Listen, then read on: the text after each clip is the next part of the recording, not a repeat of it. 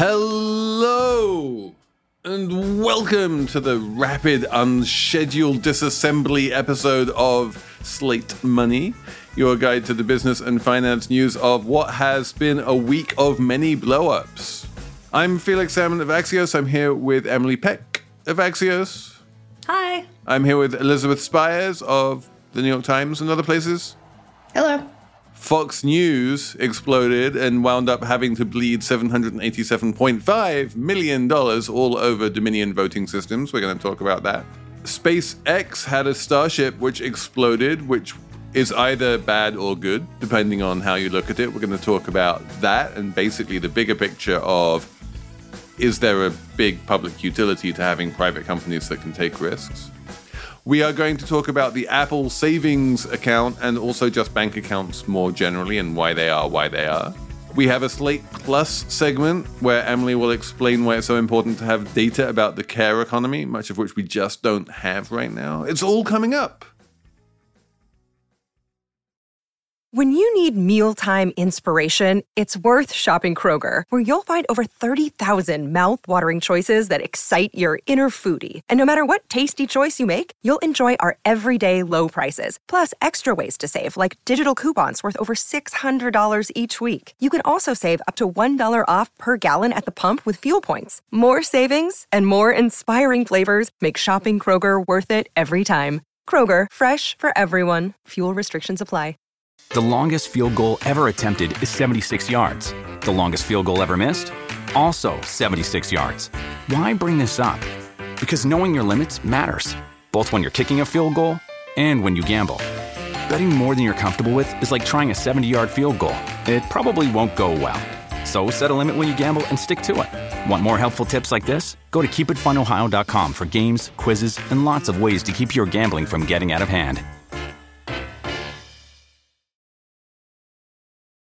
So, shall we start with Fox Dominion? Because that's the big news of the week.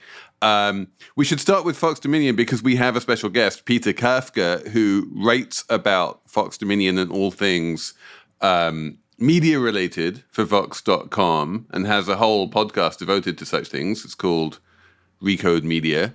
It's the last little atavistic remnant of the Recode brand.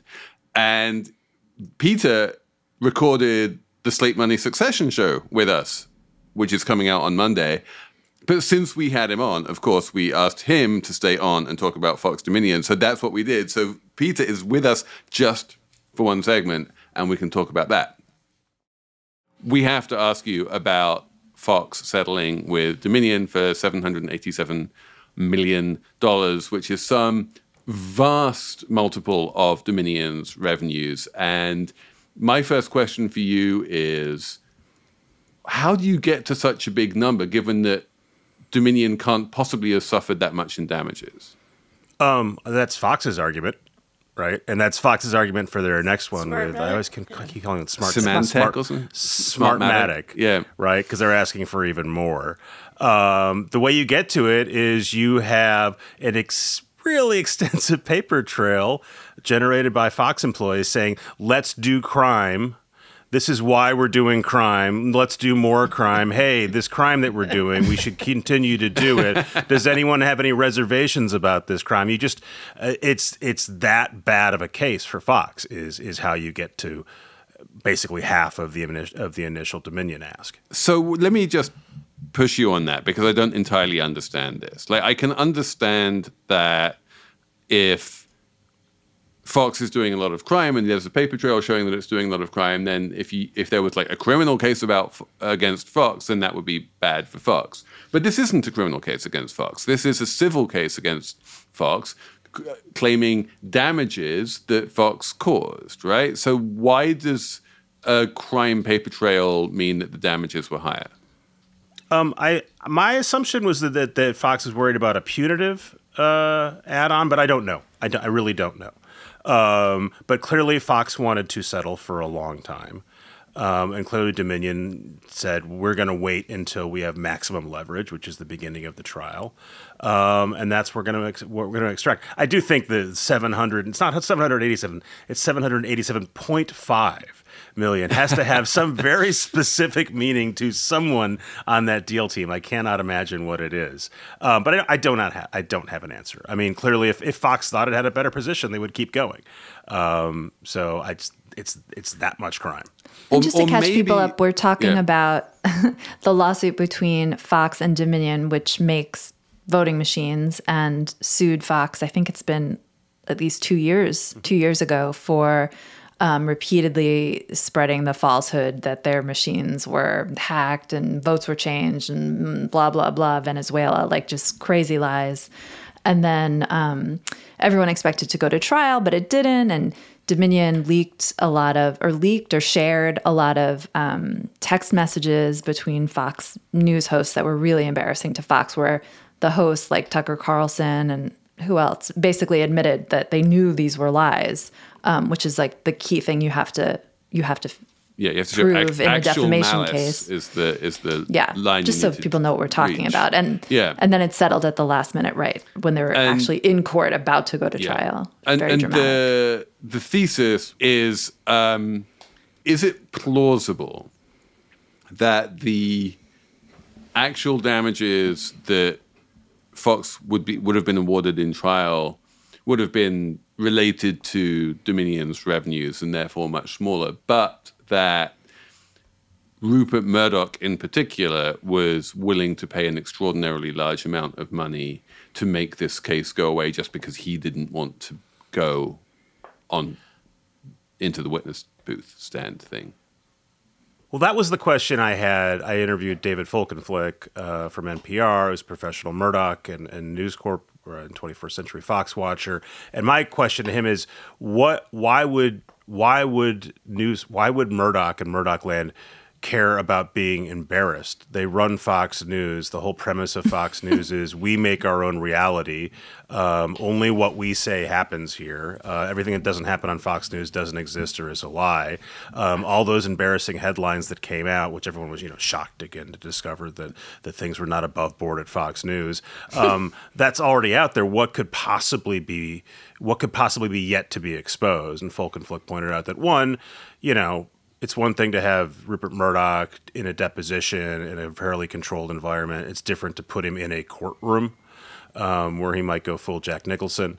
And two, that there are a ton of redactions in the stuff that was floated out by Dominion earlier this year. And so there might be even more embarrassing stuff. I still have so bought into the Fox News / Republican we create our own reality argument that I'm still not convinced that they didn't want to just brazen it out. But obviously they didn't, because they paid so much money to make it stop.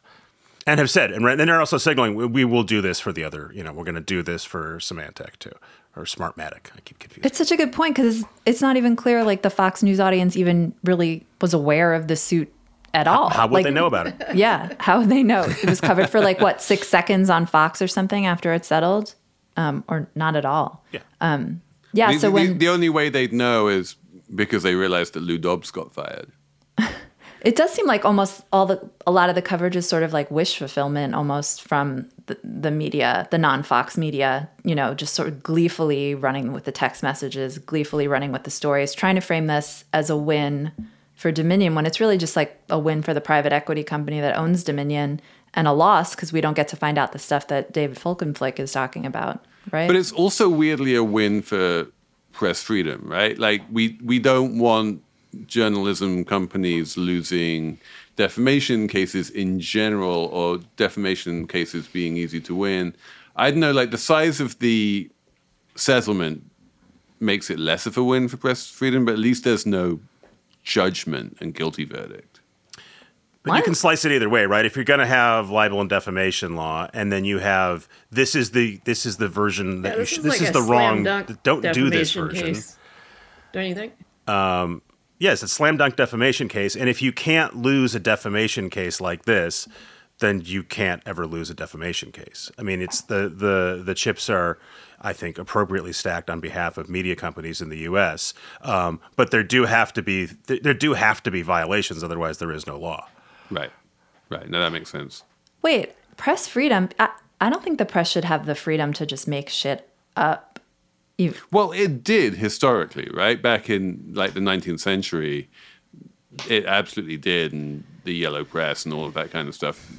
People just made shit up all the time, and then eventually, these torts were created. But as the standard is you're allowed to make mistakes. Yeah, right. Of course. What you can't do is publish stuff you know is wrong, or publish stuff where you don't know if it's right, but you don't try to. That's the reckless part, right? Where you don't try to find out if you're right. And traditionally, a media company would say, "Well, we did our best to find out. We made a mistake." And again, this is why this is a slam dunk case, because you have everyone on Fox saying, "We know what we're doing is wrong," over and over. Yeah. And this is also why, when like Sarah Palin brought a defamation suit against the New York Times won that handily because it was nowhere near a slam dunk case. Yeah, I mean, the press freedom worry is when and if one of these cases gets to the Supreme Court, where you now absolutely have Justice Thomas as well as other of the justices saying, "I think it is good for us to revisit the existing libel laws. I'm eager to do that." That's a real problem. So when and if one of those cases gets there, that is the thing to worry about. It's interesting I listened to the Daily episode on this case, and the reporter was saying Fox was at some point optimistic about the prospect of going to the Supreme Court because they felt like a conservative court would back them on a First Amendment argument. And I thought that was kind of interesting because it's like they're against the press, yes, but they're really conservative, so that would make them lean towards Fox. It gets very confusing. Yes, it's possible that some people on the Supreme Court are not ideologically consistent. It's possible. We don't know. This is a business podcast, so how could we know? But the one thing that seems pretty clear is that it didn't have any real business effect, at least judging by the stock price on Fox. Like, as a corporate story, it's like, It's weird how Fox as a company with a valuation, even with what is presumably an even bigger settlement with Smartmatic priced in, doesn't seem to have suffered any like financial damage from this. I mean, it's the classic sell the news, right? Or is it buy the news, sell the whatever the buy the rumor, sell the fact, whatever the aphorism is that I can no longer remember, right? So like Wall Street would have already priced in whatever the damage was, right? So that's what I'm saying, right? The 790 million plus whatever the Smartmatic is on top was already priced into the Fox share price. I don't think people would have said that pre-trial, but maybe it was. No, I mean it had to be, right? It absolutely had to be. I mean, or maybe just there's the value of the franchise is largely unaffected, and it's not a very big deal, and the amounts of money, while big in terms of like annual profits, not big in terms of annual revenues or long term. Right. They can't afford to pay it. Anything short of something that cripples them operationally, and this won't, doesn't affect the value of the asset. It seems to be what Wall Street is saying. Now, again, they could say something different in 6 months because sometimes they're not consistent either. But it's still just as a regular person, as a regular human, to see Wall Street shrug, to literally go, nope, there is no change in the value of Fox now that you're $1 billion in the hole. But, we saw in different scale, but Facebook had a $5 billion FTC settlement. Wall Street was happy at the time that they were able to do that. That's cheap to get off. Now you can keep going. And I think they have insurance. They have insurance, and I saw reporting earlier this week that they get tax write-off for paying this money also. Like, it's fine. Is this a legitimate business expense that you can deduct against your taxes? Cost of business. Doing defamation, having to pay a little money. We got good ratings. Yeah, presumably the insurance premiums will go up. Once you call in the $800 million payment. Peter Kafka, thank you very much. Thank you. Okay, with Peter out of the way, we can have an ad break, and we're going to come back and talk about Elon Musk and private companies. Apple Card is the perfect cashback rewards credit card. You earn up to 3% daily cash on every purchase every day. That's 3% on your favorite products at Apple, 2% on all other Apple Card with Apple Pay purchases, and 1% on anything you buy with your titanium Apple Card or virtual card number. Visit apple.co/card calculator to see how much you can earn. Apple Card issued by Goldman Sachs Bank USA, Salt Lake City branch. Subject to credit approval. Terms apply. Hello, I'm Imi Harper. On the Slow Newscast from Tortoise, I tell the story of how a Hong Kong billionaire was silenced. I got bombs thrown into my house. I got people came here, ransacked my computer. And I got people threatening me. I got this and that, but I'm safe. And what it reveals about the freedoms Hong Kong no longer enjoys. Listen to Hong Kong's rebel billionaire on the Slow Newscast, wherever you get your podcasts.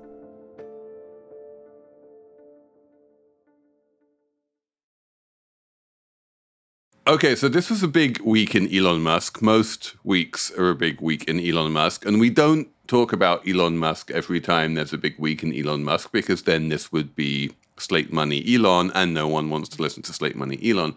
So let's just use Elon as a news hook here, which is that he did a couple of things this week which were kind of interesting. One thing he did was play around with the verification check marks on Twitter and annoy a lot of people by taking them away from people like me. And another thing he did was launch a spaceship into the stratosphere. And then after a while, it blew up. And both of these things, it strikes me, are the kind of reckless, high risk, I own the company and I can do what I like kind of things that you often find with a certain type of entrepreneur who like owns, founder owner. And famously, Elon Musk once tweeted that he was going to take Tesla private because he hated Tesla being a public company. He failed in doing so. And now there are a bunch of shareholder suits basically saying, please, board, can you rein in Elon Musk? He is a public company CEO and he needs to behave himself. And so what I wanted to ask you guys was basically, is this an interesting decision? Is there a sense in which the craziest, high-riskiest kind of stuff can and should happen in the private markets, and especially in companies that are owned by their founders and that they can basically do what they want, and that going public creates a bunch of like fiduciary responsibilities to public shareholders and stuff that necessarily constrains you and sometimes forces you to do things like lay off an entire newsroom, like BuzzFeed just did. It shut down BuzzFeed News not long after it went public and became a public company, and it started having those responsibilities. I think it's an interesting question, and I feel like it's a blurry thing. One thing that was interesting was to read the comments from NASA about the SpaceX rocket blowing up. It's rapid unscheduled disassembly, as the company called it. Wait, can we just very briefly, because that's such a glorious phase, was that SpaceX being ironic, or were they just doing that kind of euphemism thing that you often find in the space industry? I believe it was the euphemism thing. He's used that phrase before as a joke, and then I think he just recycled it under the circumstances. Okay, so that was a joke. Okay. So the NASA administrator, then took to Twitter, as they say, and he said, every great achievement throughout history has demanded some level of calculated risk, because with great risk comes great reward. But the fact is, NASA couldn't have taken a risk like this. They couldn't have had this public exposure where everyone's watching their rocket launch and then it blows up. They don't want this. They can't do this. So I think it is important. If they do it, then they need to do a much better job of expectations management. Mm-hmm. SpaceX did kind of communicate to the space nerds that they expected the rocket to blow up at some point, and they were just hoping that it would blow up later rather than sooner. But that communication didn't really make it out into the broad public. And then the first the broad public knew about it was rocket explodes. And that sounds like a bad thing. Right. I think, Felix, it is good to have private companies that can take more risks. That's risky, though. So there's always going to be situations where they take risks that we don't like and go terribly wrong. And we wind up wringing our hands about it and talking about it on Slate Money and saying, how could they make this decision? What a mistake, et cetera, et cetera. But it's, on balance, probably a good thing to have private market companies being able to do more. Also, SpaceX is almost a public-private partnership in a way because they are still heavily funded by the government. They work in concert with NASA. But I remember maybe a decade ago, I was at a foreign policy thing with a bunch of astronauts. And because I'm 10 years old in my brain, I asked them all the, questions that I have about space. And at some point, SpaceX had just done a cargo ship launch. And there were two astronauts who told me that they would never set foot on a SpaceX vehicle because they just didn't believe that Musk had the same safety standards as NASA. And that may not be true anymore, but I think people will tolerate the rocket exploding as long as it's unmanned. It's a very different scenario when people are actually, getting on the rockets. So. Sure. But I mean, I'll believe people getting on space, Starship rockets. I don't think it's going to happen in my lifetime. I think that's a very distant possibility. I know that Elon Musk is very into it, as is Jeff Bezos, but friend of the pod, Manu Sardia, will come on anytime we want to explain in great detail why it makes absolutely no sense and it's completely insane. Generally you want, I know I just made the case for private companies need to take risks, but most of the time you do want either, you want more caution, you want a regulator to step in, you don't want some private hedge fund or something, private equity firm to blow up the markets and take the economy down. You need some kind of accountability. So you need regulators where there's broad systemic risk to the economy. Banks blow up, that's bad. That's why we have bank regulators. Utilities blow up, that's bad. That's why we have utilities regulators. Rocket blows up. It doesn't actually have any major repercussions on the rest of the economy. We can, so long as SpaceX can cope with it, the rest of us can cope with it just fine. And it doesn't really affect as Elizabeth said, as long as there's no people on the rocket, that's very important. Right. Yeah, I also think, Twitter is kind of a more indicative of the sort of governance problems that you run into when you have, a single owner who can do whatever he wants. And I think, in situations like that, there's very little to stop Elon Musk or a similar owner from turning the entire company into a vanity project, which is what it feels like he's doing a little bit with. Well, it's interesting, right? So definitely there are public interest ramifications to what Elon does with Twitter, but there are actually regulators there. Twitter is operating under an FTC consent decree. It is operating under various similar regulatory oversight regimes in Europe, and everyone is expecting that those shoes to drop, at some point. We don't know exactly when, but a whole bunch of governments, both in Europe and in the US and quite possibly elsewhere, are going to come down on Twitter and basically say, you are breaking the law in all manner of different ways. And we don't know when that's going to happen, but it's one of those things that is going to happen. A bit like at some point, the SEC will come down on Coinbase and say, you are running an unregulated securities exchange. But it will happen. We just don't know when. Yeah. And the thing with that is that those things happen after the fact. So the thing blows up and then the regulators step in and they're like, no, you did wrong. And then the penalties come, but the damage has already been done. Right. I mean, the FTC consent decree is in place already, right? There are a whole bunch of guidelines that Twitter does by law have to be operating within that it does very much seem to be violating. So they can, they've put those guidelines in place for a reason. Twitter has crossed those lines. And now at some point, the remedy has to happen. It needs to be enforced. Yeah, but I do agree that on some level, you need regulators to be able to keep companies within the lines, but on another level, you don't want to just have them in charge. You can't just they can't just like waltz into the CEO suite and fire the CEO and take over and unilaterally declare that the lines have been crossed without going to court. You know, we have, you know, processes. I guess I was thinking more about this more recent change with the check marks, which at first just seems like, oh, okay, Emily, Elizabeth, and Felix are going to whine because their check marks were taken away or something.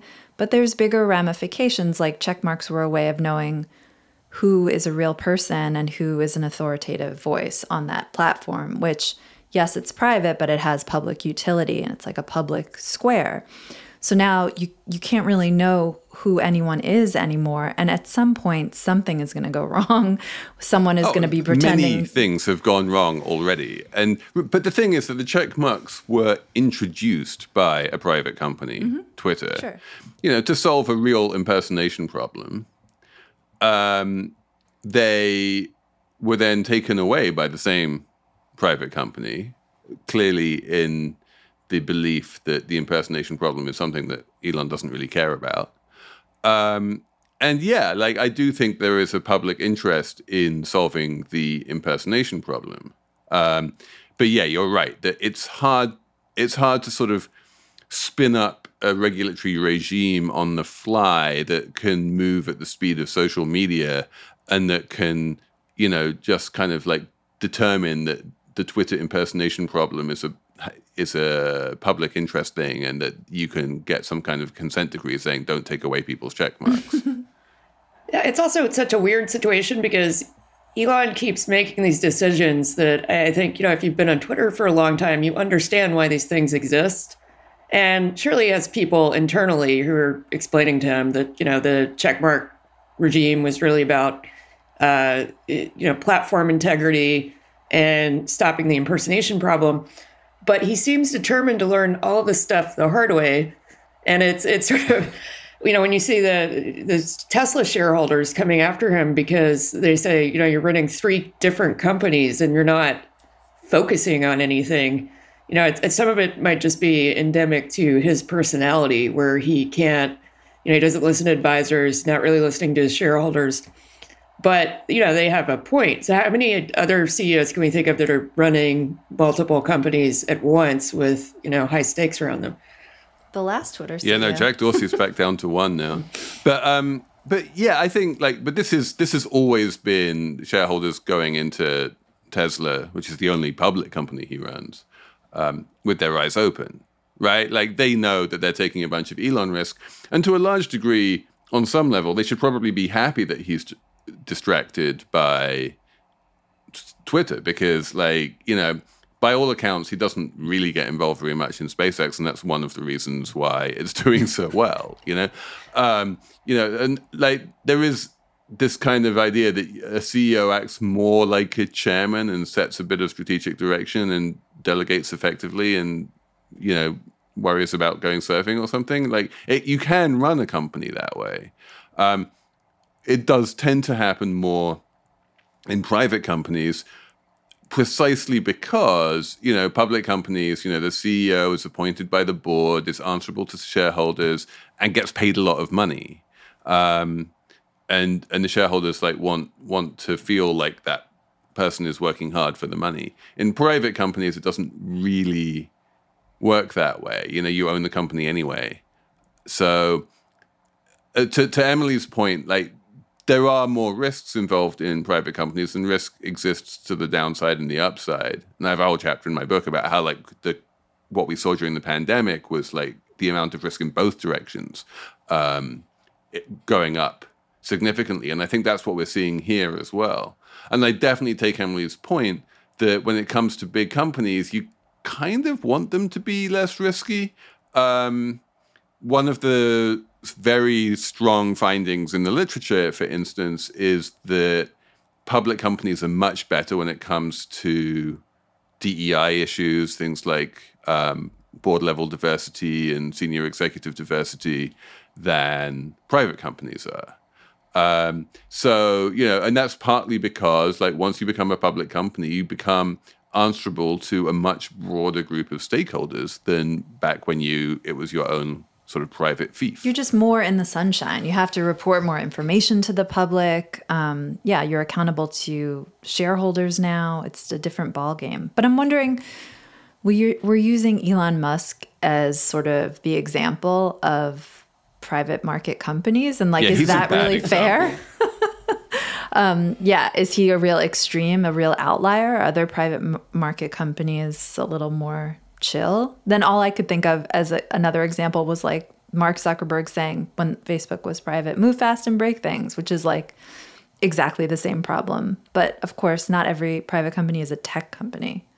Right. So the big private companies will be, like Coke Industries or Stripe, Cargill, or, like there are lots of, just big industrial companies. And then people worry about like, what do the owners do with their money because they're very profitable? Or Bloomberg is a really good example of like a big private company. And no one really worries about, it's actually interesting. Robin Wigglesworth had a big piece on Bloomberg in the FT this week. And he's like, Bloomberg is one of those big private companies that actually is incredibly systemically important. If there was a big Bloomberg outage, like the entire international financial system would like collapse, basically, that we have already seen in the past. There were like mini Bloomberg outages, which caused entire bond issues to get pulled. They were like, oh, we can't do this bond issue because Bloomberg is down. Wait, why? Explain more. Because it's how everyone in the financial world deals and communicates. It's like it's the messaging platform, it's the information platform, it's how everyone knows how much bonds are priced at, how they communicate with each other. If you don't have a Bloomberg, like basically the entire flow of money around the world just screeches to a halt. It's kind of crazy, but it is this systemically important institution which is basically unregulated, and the people at Bloomberg take that responsibility very seriously, and they are pretty good at keeping it up. But, should there be some kind of regulator somewhere that is trying to ensure that? Yeah, probably. There probably should be. And a lot of these companies should have to report information to the public, just like public companies do. Probably. But I don't know how you make those distinctions. Like, is it when your company reaches a certain level of revenue or something that you have new rules should be applied to you, no matter if you're public or private? Most private companies have bond issues. And the minute that you have bond issues, then you have a relatively detailed degree of reporting requirements. You still come out with those 10 Qs and that kind of thing. Okay. But yeah, if you're Bloomberg and you're just throwing off billions of dollars of cash every year and you have no need to borrow money, then you don't even have that. Interesting. And then someone writes an article about you, that you're a dark something, a dark bank, a dark this, a dark fund. And then everyone pays attention for at least a minute. But am I saying that I don't want any private companies? No, I'm not saying that. They're good. They're the engine of our economy. We need them. They are. And they're definitely the engine of growth. And most companies are private companies. Right? This is the thing we have to remember. The vast majority of companies in the United States now and for all of history have been private. Right. And we want that because the public companies don't take risks and they don't innovate. You guys used to talk about that more in the earlier regimes of Slate money, is my recollection, right? It's not even that like there's we want it because public companies don't take risks. It's more that just like that's how companies are formed, especially over the past 20 years or so. It's become pretty expensive to go public. It's become pretty expensive to do all of the reporting that is required of public companies. Oh, you're talking about Enron. And most companies just aren't big enough to be able to afford those expenses. Sarbanes-Oxley, I think you're talking about. Sarbox. There you go. Anyway, we should probably have an ad break and come back and talk about savings accounts, because there's a new one from a fruit company in Cupertino. Hi, this is Dahlia Lithwick, host of Slate's legal podcast, Amicus. If you're listening to this show, you might be interested in Amicus's live show that we're hosting in Washington, D.C. on Tuesday, May the 14th. My colleague, Mark Joseph Stern, and I will be talking to some amazing guests, including Sherilyn Ifill and a sitting state Supreme Court justice. all about how originalism, a relatively recently invented way of interpreting the Constitution, has taken over the Supreme Court and radically reshaped the law. It's been doctrinal rocket fuel for the conservative legal movement and facilitated the rolling back of abortion rights, the expansion of gun rights, and the obliteration of the separation of church and state. And as another wildly consequential Supreme Court term careers to its end, the court's originalists are on a tear. But there's something you can do about it, and we hope you'll join us in D.C. on May 14th to explore the possible pathways out of the current situation. Go to slate.com/Amicus Live for tickets.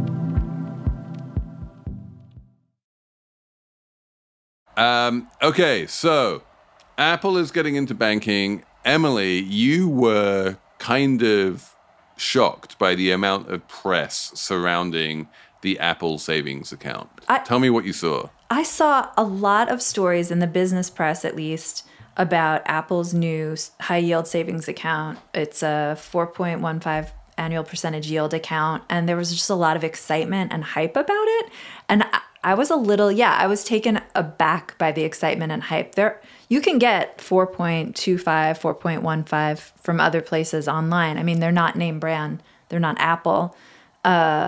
So I didn't really understand why everyone was so excited. And Felix was just kind of like, it's Apple, that's why. I think that's kind of what you said. No one else was as surprised as I was by the hype over the Apple savings account. Apple is a cool brand. Like there's no bank or equivalent that I think has the same level of status or, cult following.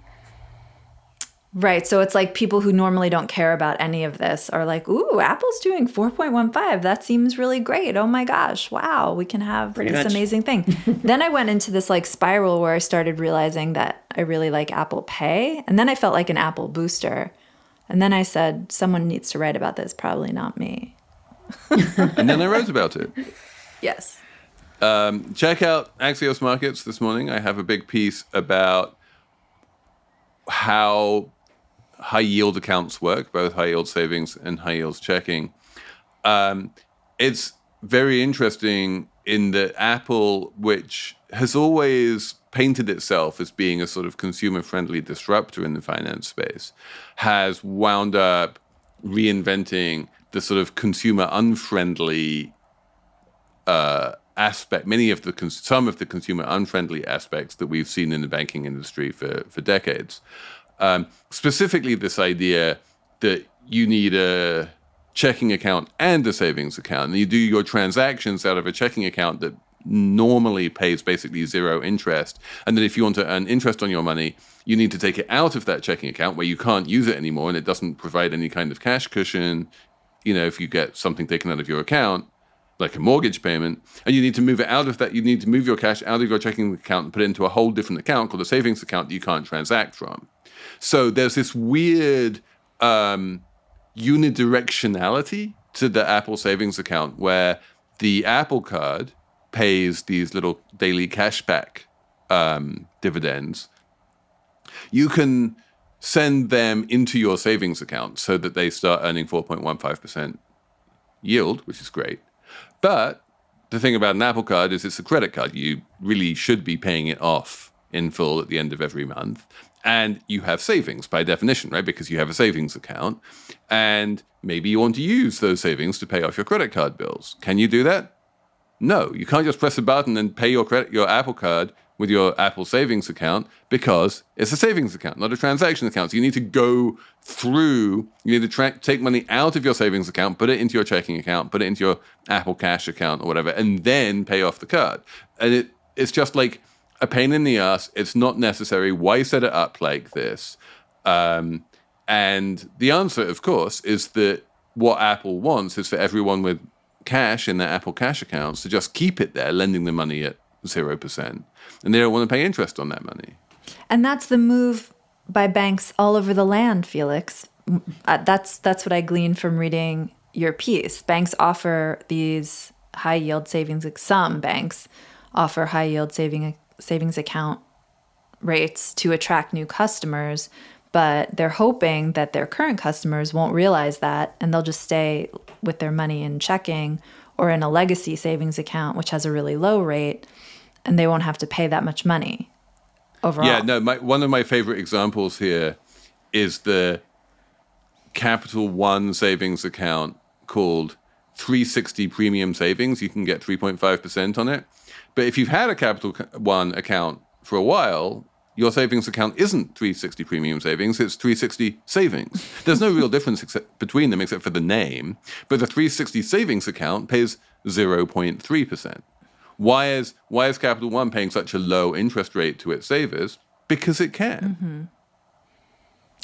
And I'm wondering now, I think people are finally starting to move their money out of those really low paying savings accounts, but not that many people. As far as I can tell, it's companies that are moving money out of banks in search of higher yields, and not individual customers so far that are doing it. Well, I mean, individuals are doing it more. One of the things that happened during the Silicon Valley Bank collapse was that people suddenly did realize that having a bunch of money on deposit in the checking account was dumb, partly because, you know, if there was more than $250,000 in there, it wasn't insured, but also just because there are 5% yields out there in the treasury bill market, in money market funds, in savings accounts, and, you know, you can get 4 or 5% quite easily. Mm-hmm. And that's real money that you're leaving on the table if it's just sitting in your checking account. Yeah, I don't have a big insight, but, you know, the range of what people can get, you know, 4.15 is, I guess, better than the minimum right now, which is around 3.5. But you could easily, well, the minimum is 0. Remember, most people aren't getting anything like that. The real point here is that you need to open up a new account. Mm-hmm. To be able to get these interest rates in nearly all cases. There are very few people sitting on a legacy account that they've had for many years that's paying 4-point-something%. Yeah, and that's the thing. Okay, so I think a while back, I was under the impression that people don't switch bank accounts like ever. There's something people say, you're more likely to get a divorce than switch your bank or something. But then, Felix, you told me that's a myth. But it still seems like there's a lot of maybe laziness, lack of motivation. No one wants to switch banks. It's difficult. You have so many payments. Switching banks is a real pain. Tied up to your bank account. And so this is where there is a public policy solution to this problem. It's called open banking. It has a few other names, but basically it exists in various bits of Northern Europe, and it's going to slowly spread around the world, and it's going to happen in America in 20 years' time, because America always moves very slowly. But basically what it means is that you own all of your banking relationships, all of the direct deposits coming in, all of the payments, automatic payments going out, you know, all of that kind of stuff is just a set, you know, it's like it exists in a file basically that you can port very easily from institution to institution. So if I wanted to switch banks, all I need to do is go to my new bank and, like, you know, port over that one file, and everything moves. All my checking money moves, my savings money moves, my mortgage payments get taken out of a new account, my paycheck gets paid into a new account. All of that kind of stuff happens automatically. I don't need to go to my HR department and say, can you change my paycheck number and, you know, my bank account number and that kind of thing. So there is a way of doing it. And it won't happen in America for a very long time because of the way that, you know, the Federal Reserve is structured, but it can be done. Banks would hate that. They would fight that tooth and nail. One interesting reason why it won't happen is that bank regulators don't actually care about consumers. Mm-hmm. Bank regulators care about banks. And the fact that it's difficult to change bank accounts makes banks more profitable. It makes it easier for them to effectively lock people into these low interest accounts by sheer laziness and inertia. And that's good for banks. I mean, it helps their net interest margin, and it makes them systemically safer. It makes it less likely that they will fail. And so anything that is good for consumers at some point becomes bad for banks. And if it's bad for banks, then regulators don't like it. And so regulators are less likely to insist upon it. And consumer deposits are, I mean, as Matt Levine's been writing, there are short term, they're theoretically pretty flighty. Like, you don't have to keep your money in the bank. You lend your bank, you lend money to your bank in a form of deposit. You can take it out whenever you want already. Like, doing what you're proposing would making it even easier, would put banks more at risk of bad stuff happening, which ultimately could be bad for consumers. So maybe it's okay that it's super annoying to switch banks, but I don't like that. I don't like that I'm landing there. Do you think that I think what we need to do is look at how open banking plays out in Europe and see if it causes any like big bank runs. I suspect it probably won't, but Dan Davies in England has this theory that I'm not going to put this in his mouth because it's not exactly what he said, but if you read what he says, one of the conclusions you might draw on your own is that kind of open banking situation does make bank runs more likely in an age of social media, where if a big bank starts getting cancelled for some reason, it becomes very easy for everyone to just move their bank out of that, move their money out of that bank simultaneously. I'm not sure that would happen. I'm not sure that big banks really get cancelled on social media to the point where everyone pulls their money out, or that that's really a risk. But maybe? I mean, like, we kind of saw something a little bit like that with Silicon Valley Bank. Yeah, that's what happened with Silicon Valley Bank. The bank got, canceled is probably a funny word, but it did. It got canceled on social media by startup CEOs and VCs. And then a bunch of people moved their money out. That is what happened. Although I don't know if what would be the reason to cancel a bank? I mean, there are so many reasons already to cancel banks. I mean, I don't know if people have been following JP Morgan, Epstein coverage, but there are reasons to already out there, and no one seems to care that much. No one's pulling their money out of Chase because JP Morgan knew about Epstein, Jeffrey Epstein's shenanigans. Oh, and talking about the distinction between risky private companies blowing up spaceships and safe public regulated companies like too big to fail banks. I was thinking while we were having that discussion that here in New York, we have a bunch of too big to fail banks, including Goldman Sachs and JP Morgan Chase, both of which have erected or are in the process of erecting very expensive new headquarters buildings, and both of which have actually killed people in the construction of those buildings. What? Say more. There was one guy who died when the Goldman Sachs headquarters were being built over on West Street, and more recently, another guy died. A construction worker died in the construction of the new JP Morgan headquarters on Park Avenue. How awful! It's really bad, and that's human beings who are dying, which is that's two more people dying than died in the SpaceX explosion. I have a separate theory about new headquarters. When companies build new flashy headquarters, that means they're gonna collapse. But it turns out that that's what happened. That's what happened to Bear Stearns, right? Yeah, and Time Warner and AOL. I think they had a big splashy new headquarters. That didn't go well for them. But then Apple made a whole new campus in Cupertino, and Apple seems to. It looks like a donut. Yes, they seem to be fine. So I don't know if it's the greatest theory, but I stand by it. We should have a numbers round. Emily, do you have a number? Mm-hmm. My number is 340,000. That is the approximate number of UPS workers that are in their union. It's the largest private union contract in North America.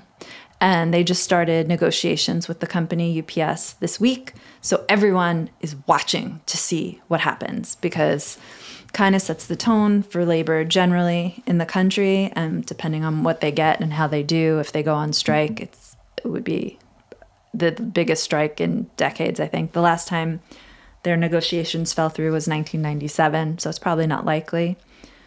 And and their biggest issue is what the union calls a two-tier workforce, because UPS workers, drivers who work weekends don't make as much money as drivers who work during the week. Part-time drivers make a lot less than full-time drivers. There's all these like little issues. So everyone's kind of watching this in the labor community. My number is 602,000, which is a bad number, but also kind of a hopeful number.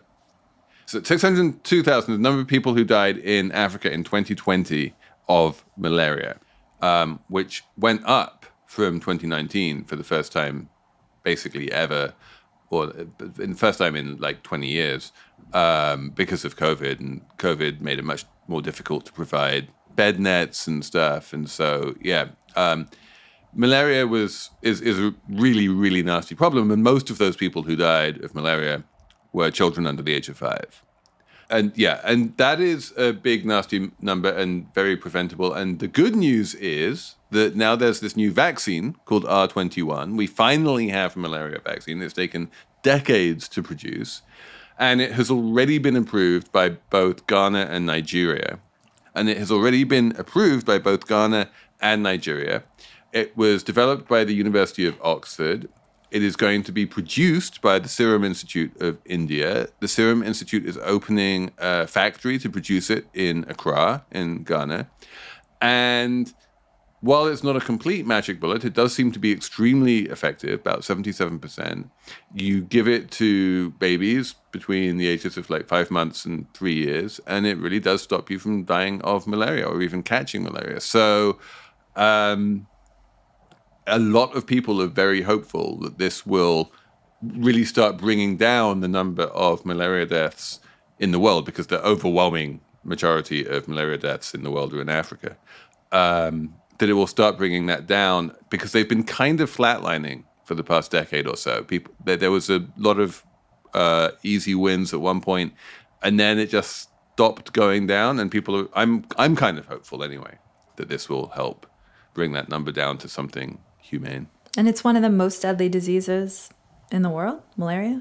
The mosquito is by far the deadliest animal in the world. Oh, right. That always comes up in my family for some reason. Talk about it. It's not the shark. By far. Yeah. Not the shark. Elizabeth, do you have a number?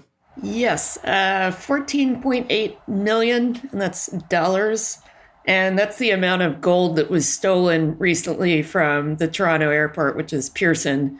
Apparently, most of the gold that's mined in Canada goes through Pearson, and it was stolen from a cargo area, and the cops think that organized crime did it.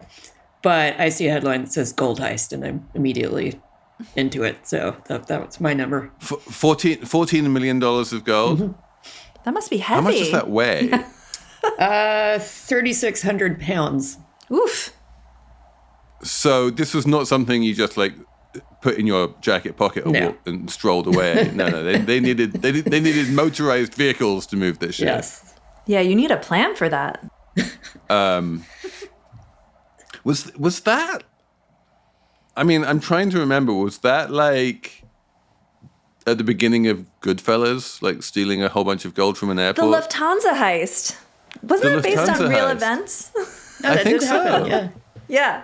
Yeah, of course. And then it leads to everyone involved winds up. Oh, I don't want to spoil Goodfellas for people. Have we done it on Slate? Money Goes to the Movies. It's such a good movie. In case you haven't seen Goodfellas and you want to like know what happens. One of the 4 people who haven't seen Goodfellas. Well, we have a listener, because I spoiled 6 Feet Under on Succession podcast. I kind of spoiled it. And someone wrote in and was like, I was in the middle of watching. All right. I think this is where we should probably leave this show. I'm going to just say, along with thanking Patrick for producing and encouraging you all to write in, that if you haven't seen Goodfellas, you have to see Goodfellas. It's a great movie. Maybe we will do it on Slate Money Goes to the Movies one day. Other than that, thanks for listening, and we'll be back on Monday with Peter Kafka on Slate Money Succession.